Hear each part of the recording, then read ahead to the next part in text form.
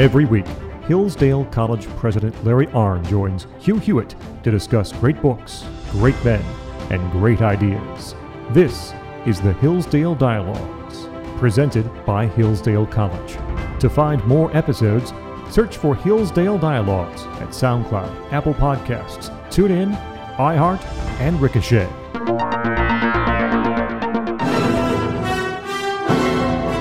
Morning, Glory America, bonjour, hi Canada. I'm Hugh Hewitt. That music means the Hillsdale Dialogue is underway. Dr. Larry Arnn, president of Hillsdale College, is my guest, as he is most weeks. There are 460 Hillsdale Dialogues. They're all at hughforhillsdale.com, but they're better collected and archived at iTunes, the Hillsdale Dialogue. They go in reverse order back to 2013 when we began them. I can't believe we've never done this before, but we are now embarked upon the history of the English-speaking people by Winston Churchill, a project I persuaded Dr. Arnn to consent to because I don't believe a lot of America has any idea how we ended up here, either personally or collectively. And we only ended up here if you know the Jews, the Greeks, the Romans, the English, and American history. And Churchill gets us from Caesar to 1910, I think, in this book, Dr. Arnn. And into this, in Book 2 of Volume 1, strides William the Conqueror, and he falls on his face. Fine way to begin a conquest, isn't it? Yeah. So there's this sort of microcosm of the story of Britain. America's story, by the way, is very romantic. You know, people coming across the sea, people going across the continent, you know, founding governments that are free, all that. That's wars, fighting the Native Americans, you know. Well, Britain's story is like that, too. Because what happens? Harold is the king of England. He has a bunch of Vikings invade around the corner on the coast from where Hastings is. My wife's godmother, by the way, lived in a house called Tudor Cottage, and it was. Oh. And it's about 100 yards from where William landed. And then it's interesting, you know, that was where the British invasion was. The German invasion was going to come, and Kathleen was her name. She remembered lots of bombers going over her house on their way to London. And so that, you know, William, but around the corner on the British coast to the north and west, Harold is off fighting some Danes, and he beats them. Soundly. Yeah, and, you know, that's so big deal. I'm on a roll here.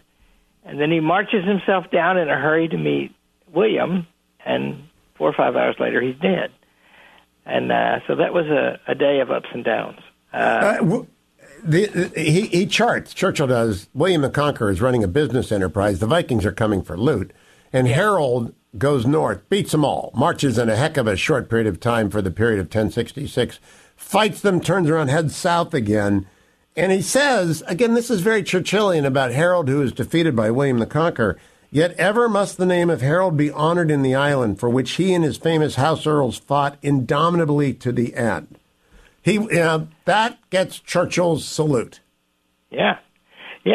And, you know, you have to remember, Harold, you know, had come second in some controversies about the succession to the monarchy, and he'd been exiled for a while, and he was William's guest. And William sized him up when he was over there. And that's one of the things that led to the Norman conquest. But he didn't prove that easy to beat. And, no, he didn't. Churchill. Now, I want to make sure I mention, because I mentioned to you Foyle's War last week, which the Fetching Mrs. Hewitt and I enjoy immensely. And when we have the subtitles on, because we can understand it. But there is, in Season 4, a farmer who says this land goes back to the Doomsday Book, which is actually a 1068 deal. The Normans want to know what the land is, who it belongs to, and what they can take. Yeah, and what they can, not, you know, William the Conqueror was an excellent ruler, and he sized up to all the values, and he needed taxes, but he didn't need to take too much. And so the order that came with William was a good thing. You know, my wife's family were not the worst invaders. No, they weren't. And they brought a lot. They brought order, discipline. Yeah. 2 points in this first book I want to get to in this segment.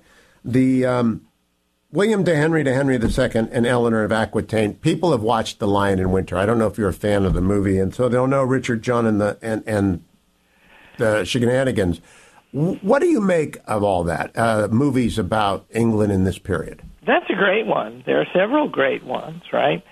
And what's great about that one, and first of all, Peter O'Toole is not bad, but it shows what the temper to rule is like.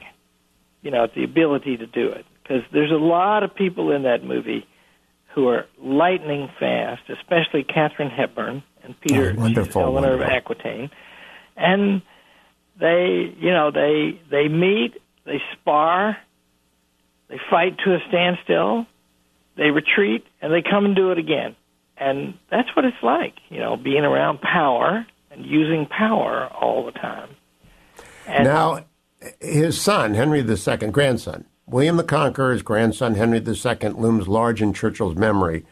And he utters the famous phrase, "What a pack of fools and cowards I have nourished in my own house, that they will not avenge me of this turbulent priest." Yeah. Thomas Becket. Quote, "The tragedy was fatal to the king." He could have said it was fatal to Thomas Becket. He says it's fatal to the king. Yeah. And see, you know, there's an argument that the king didn't want him killed. But, you know, there's a bunch of people standing around with swords who hear him say that. And, you know, that Thomas Becket was a great man. And he was a clerical ruler, able to stand up to kings, including very strong kings. And they killed him in the chapel. And that's because, you know, that's a separation of church and state is a beautiful principle. More beautifully put, it's religious freedom, right? And what that would mean is people get to worship how they want, and if they want to give some money to the church gets to keep it. That's what the dispute was about. Henry wanted revenues out of the churches. And it was ghastly. The consequences for Henry II of encroaching upon the church were ghastly for his rule, which would otherwise have been without mar. But he does note, Churchill notes this, I wanted your comment on this, Dr. Ron. In modern conflicts and revolutions in some great states, bishops and archbishops have been sent by droves to concentration camps or pistoled in the neck in the well-worn, brightly lighted corridor of a prison. What a claim we have to avant superior civilization to Henry II's time. We are sunk in a barbarism all the deeper because it is tolerated by moral lethargy and concerned with a veneer of scientific convenience. The note suggests he wrote that in 1938. He's very aware of what's underway in the world. Oh, yeah. Yeah, Churchill thought that this, and, whatever this age is, in some important respects, it's worse now than it was when Churchill was alive. And he thinks that it's barbaric, right? The way people are used.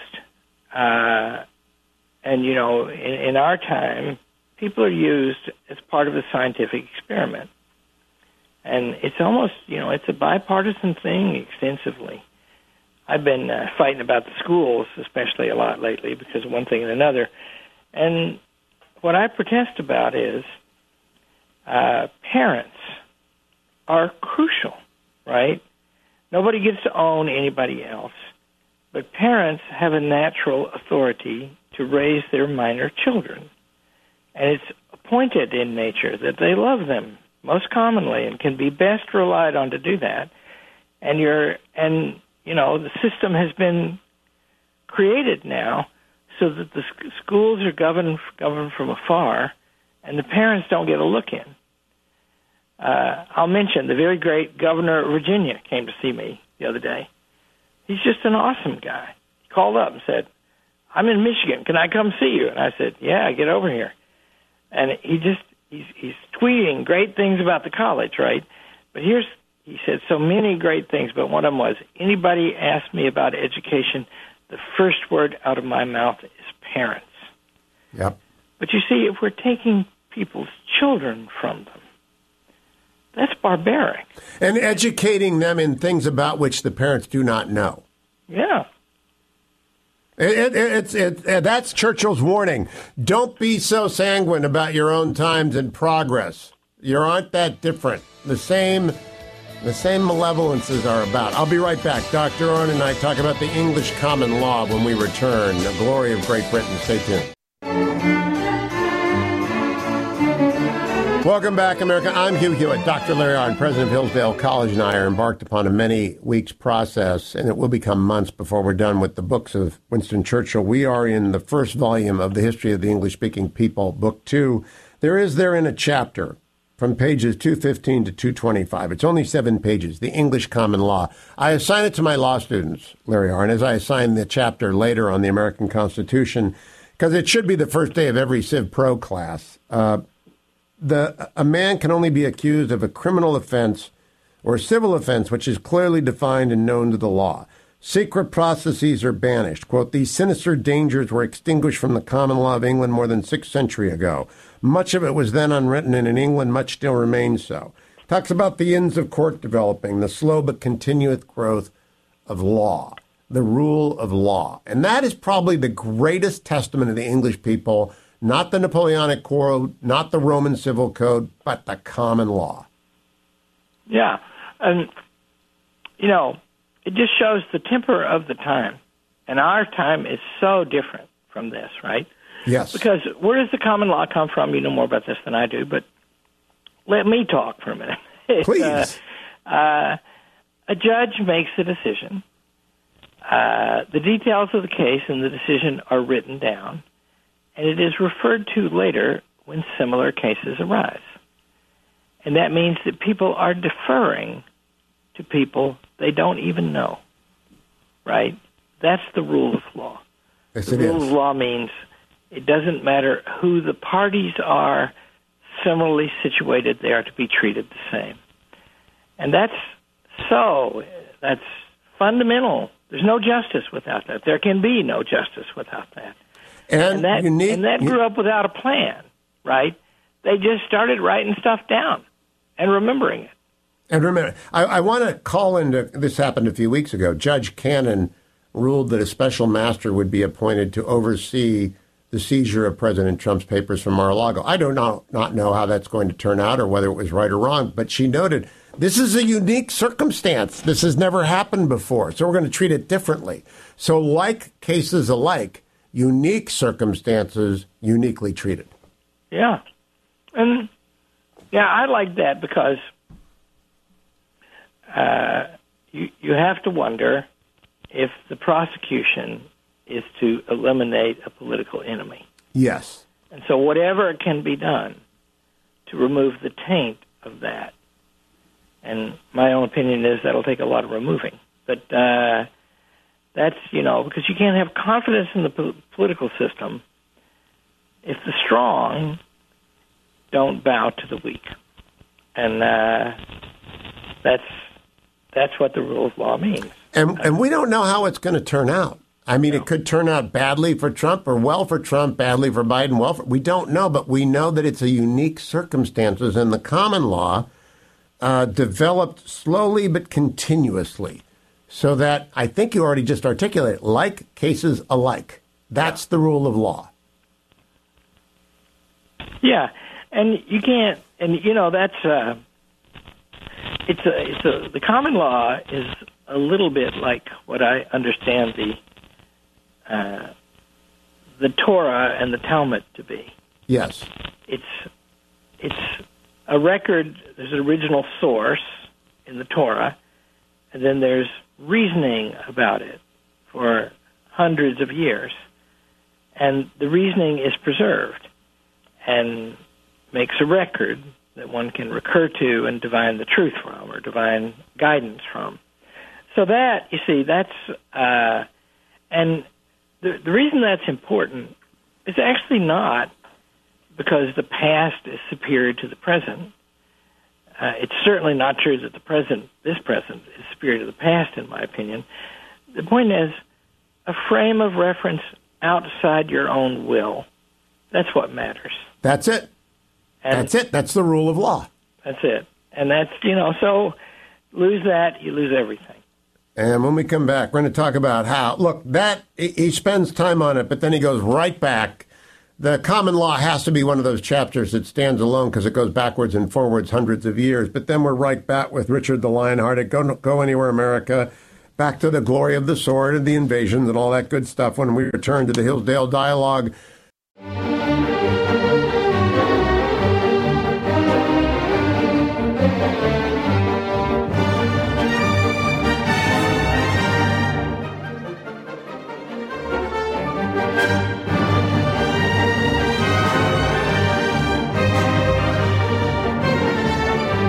There's one line in this next segment of Winston Churchill's History of the English-Speaking People that Churchill nails Richard the Lionhearted. He loves him for his courage, for his crusades. He was without malices against his enemies. He was not habitually cruel or treacherous.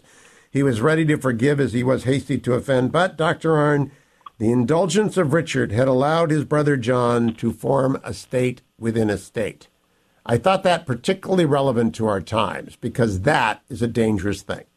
Yeah. If, it's obvious to me that Churchill thought that the Crusades were foolish. And, they're holy and they're moved by a great spirit. But on the other hand, is Christianity the kind of faith where the place matters decisively? I don't think so. And so, might be nice. I mean, for example, I hate it that the Hagia Sophia is a mosque because it was built for a Christian church. And so that's too bad because it's a huge historically important thing. But the thing is, Churchill's saying, where was Richard when he was supposed to be ruling the country? And a state within the state, the reason that's necessary is, by King John's own admission, he's not the rightful ruler. He's ruling in the name of somebody else. And so he sets up a little mini-state of him and his friends, and they function that way, and that's not good for England. Shakespeare's play, King John, is extremely instructive about all this. We talked about that with Stephen Smith a few months ago, and I had it in mind when I was reading that. But we frequently repair to the common situation in school districts, public school districts across the country right now. They are states within states, and your elected school board members will be briefed by a superintendent who may or may not tell them what is going on. And parents will or will not be welcomed at the microphone and cut off when they are unfortunate in their suggestions or animated in their remarks. That's a state within a state. Yeah, that's right. I had a school board person put it nicely the other day. He said, "You've been elected to represent us, the officials of the school district." And not the citizens of the community, us. And that's, you've been, the community has raised you up to the exalted station of working for us.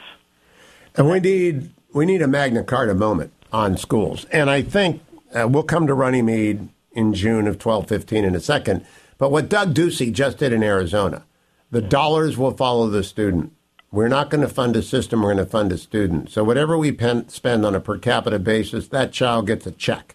Take it where you will, but show us that you were enrolled either at home, in a private school, secular or sectarian, or public school, but show us where you are at the end. But that is a revolution, Dr. Arnn. I think it is well overdue, and I think it will be wildly popular. Yeah. I like it for a lot of reasons. And one is the average school will be improved by the influence of parents because they tend to love their children. I don't know why. I got children and grandchildren of my own. Why do I love them? I don't know, but I do. But the other thing is, it gives parents and the community practice in governing a civic institution. And in Tocqueville, you read that the reason America is so good at governance is because everybody gets to practice all the time. Now we wait for rules to be made. Yeah. Now let's get back to history. Edward Longshanks shows up after John does his deal with the barons at Runnymede. And it's important. Churchill spends some time making sure people don't think Magna Carta is going to lift their spirits if they read it. It's a contract between feudal barons and a king about their rights. It's a contract. But along comes Longshanks. And he's only known to Americans generally because of Braveheart. And he doesn't look very good in Braveheart, but he was actually a ferocious and a fairly good ruler. Well, in this chapter, which is very artful, he goes through a transition from the great man, Edward Longshanks, long marches, strike suddenly at a distance, huge energy. He goes from that guy into the tyrant. And Churchill has great sympathy with William Wallace, who was... Yes, he does. Heck of a guy. Do you know the screenplay for that was written by Randall Wallace, a descendant of William Wallace. And Randy's been a guest on the show. It's a great movie. It will never not be watched. Yeah, it's sad at the end. Freedom is not what he was probably crying. It's good for cinema, but that's probably not how he felt. Yeah, I mean, that guy is so noble and he's so wronged that you don't want him to get disemboweled at the end. Yeah. Not the way anyone wants to go out of this world. No. Yeah, but it's, those are, and, Churchill is good at war, seen a lot of war and studied a lot of war too. And so the way those battles went and, what it takes to win a battle. And, in one way, it's in this chapter is especially clear. What they've got to fight with is the stuff around them. The lay of the land, where the woods are, where the hills are, where the depressions are. And then also the trees, which you can make long poles out of to stop the cavalry, and then vantage points, right? And Wallace was really good at that, and Edward Longshanks was really good at that too. And they meet often, and Longshanks wins in the end, but William Wallace gets his due. I want to go up to a weak ruler for a moment, Henry III, and people have to read the whole books to get the whole thing down, but I love, in particular, page 262, against Henry III, a weak king. The rebellion of the barons was quelled by fights on land and sea. At Lincoln, the king's party had gained a fantastic but nonetheless decisive victory. In the streets of Lincoln, during a whole day, we are told that 400 royal knights jostled and belabored 600 of the baronial power. Only 3 were killed in combat. Contemporary opinion declined to accord the name of this battle to this brawl. It is called the Fair of Lincoln. These almost invulnerable chain-mailed monsters waddled about in the throng, chasing away or cutting down unarmored folk and welting each other hard when they met, but perhaps not too hard. That's Churchill taking liberty, Dr. Ard. Oh, yeah. That theme is suggested in a better way in the chapter called The Longbow. Yes. About the Battle of Agincourt. And, have we talked about that? Have we passed No, that? We're only up to Crecy. We're about to talk about Crecy in 1346, who Churchill, by the way, ranks it ahead of Agincourt. He ranks it with Blenheim, Waterloo, in 1918. This, of course, is written before their finest hour. He began it. But talk about that, the longbows. Yeah. Well, if you like Bernard Cornwell, and how can you not? You can't. He writes a book called Agincourt, and the character who carries the story is a longbowman, and he's got this big chest, and he can pull this bow, and his fingers are calloused over, right? And he's practiced and practiced and practiced, and he turns into a devastating force on the battlefield, and he can attack from a distance fatally that no attack has ever been possible to launch. It's like air power almost. And the interesting thing is the French know nothing. Know nothing. I feel bad for the French in this book. Yeah, I mean, he just and Henry V, that very great play. Before the Battle of Agincourt, Henry's army and Henry are desperate. They're sick. Their numbers have dwindled. They're vastly outnumbered, and they're cut off from supplies and from retreat.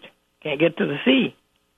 When the British get in trouble on the continent, they always run for the sea, and they can't get there from here. And so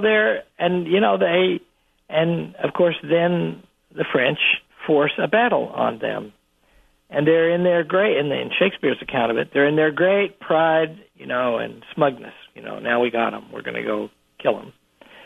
And they're all armored up, and they're all going to charge across open ground, and they discover that they can't get there because they're killed on the way. And that's a innovation in war. It's the reason, by the way, that Germany could conquer France in 6 weeks in 1940, because the tank had been born, and there'd been enough time to think about it that they could move at stunning suddenness, and they took down a great power in 6 weeks. And that couldn't have been done without technological advance. And people need to read about these three battles, Crécy-Poitiers, if I'm saying it correctly, and Agincourt, because when a decisive change occurs, you got to adapt in a hurry. America loved its battleships in 1941, and then they were all gone. Yeah. And we love our aircraft carriers now, and they might all be gone. I don't know that they will be. I'm not a military expert, but you've got to be aware that the longbow shows up and you're dead. Mm. And this, same thing with, the aircraft carriers, the Japanese Navy, which attacked us at Pearl Harbor, and they did devastating damage, and they didn't destroy any aircraft carriers. And they knew that they needed to, because they were on aircraft carriers to launch the attack, but they still thought it was a great victory. But a few months later, we beat them at Midway with aircraft carriers. And that means that one weapon, changed world history. Better have the one weapon that you need. When we come back from break, we're going to talk about the Black Death. And I read this differently after COVID than before COVID, and we'll talk about that when we come back. Dr. Larry Arnn is the president of Hillsdale College. All things Hillsdale are at hillsdale.edu. If you want an education, you freshmen to be next year, or you parents of people who are going through college applications, do not delay. Go and get it in today. Sit down and write the doggone essay. That rhymed. Hillsdale.edu.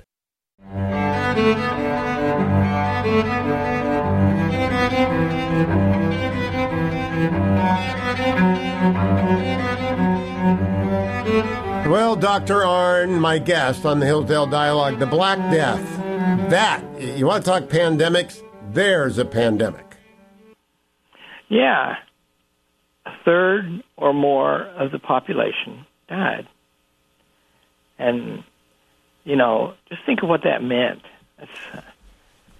We've not had that. Well, the Spanish flu in 1918 was very bad. Millions died.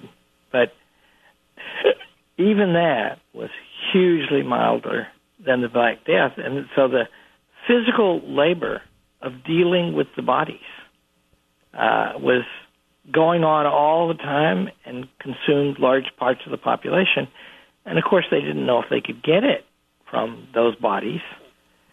And, people would go away to get away from the city, and then they might still come down with it. It was a mystery, and it was devastating.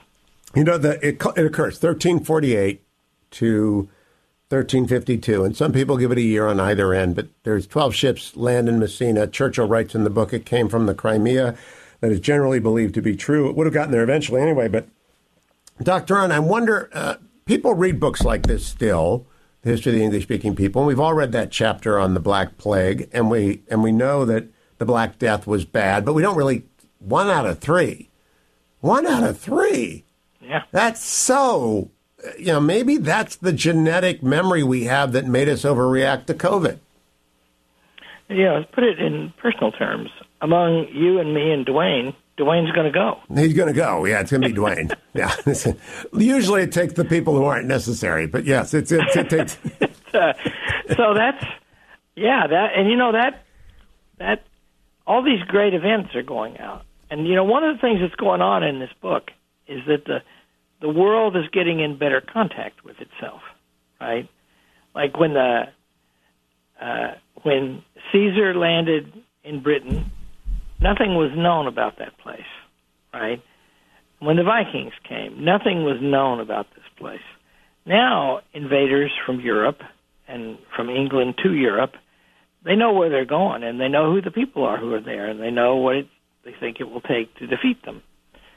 And then all of a sudden, everything stops, and we're all dying. And why are we dying? Who knows? Neil Ferguson, in his book on catastrophes, points out that those 12 ships, that's a point in time we can look at. Now there are 12 ships landing at every airport every hour. Yeah. And so if something gets out, it's going to get out. We got to do better than we did, but we can't do better than we did if we don't ever look at what we did wrong. And the people are standing in the way of that. And God save Anthony Fauci may have a long and prosperous retirement, but we won't know until we get him out of the way what went wrong. Yeah, I only wish his retirement could have been longer. Yeah. That's a sign. Remember, there are signs of dysfunction in the government everywhere. And one of them is the inability to look dispassionately at what went wrong. And that's because separation of powers is broken down. And now we have this administrative state that makes most of our laws and consumes most of the money in government, and they have interests to protect. And they do protect them. And for some reason that I don't fully understand, well, it's ideology, I guess, the press has become their lapdog. Yeah, Dr. Arnn, you don't take positions on this show. You're not political. You're not Hillsdale's nonpartisan. But I do, and I hope Tudor Dixon wins because I want to look at the books in Michigan. I want someone to actually, because I think it was the worst governed state. And I say that advisedly, knowing about Andrew Cuomo sending people into the retirement homes. I know about all the errors everywhere. But the attempt to take over the minutia of daily life was least cabined in Michigan. And I don't know if Tudor Dixon's going to win, but I hope they get into the books. Because I want the story. I want to know how to avoid this again. Has there been any, we did this, as the governor of Michigan said, we did anything wrong? No, I don't know of anything. The tacit admission that they don't impose lockdowns when the facts are roughly the same. Lots of people are getting it, even now. And, there's a kind of understanding that we're not going to do that again, except until we forget, which won't take very long. On September 5th, just a few weeks ago, Patty Murray, senator from Washington State, was asked by Dana Bash on CNN, did we make a mistake? And the senator would not admit that closing the schools was a mistake. If we can't get that down, what in the world have we learned? Nothing, I would argue. If we cannot understand that closing the schools was a disaster, we have learned nothing about this. Yeah, I think that's right. And, there's just some huge facts. I'm all organized now with my three geniuses in the Academy for Science and Freedom, and we had a conference the other day. And Kulldorff and Bhattacharya and Scott Atlas were here. And it was a tour de force. I mean, you guys know so much, right?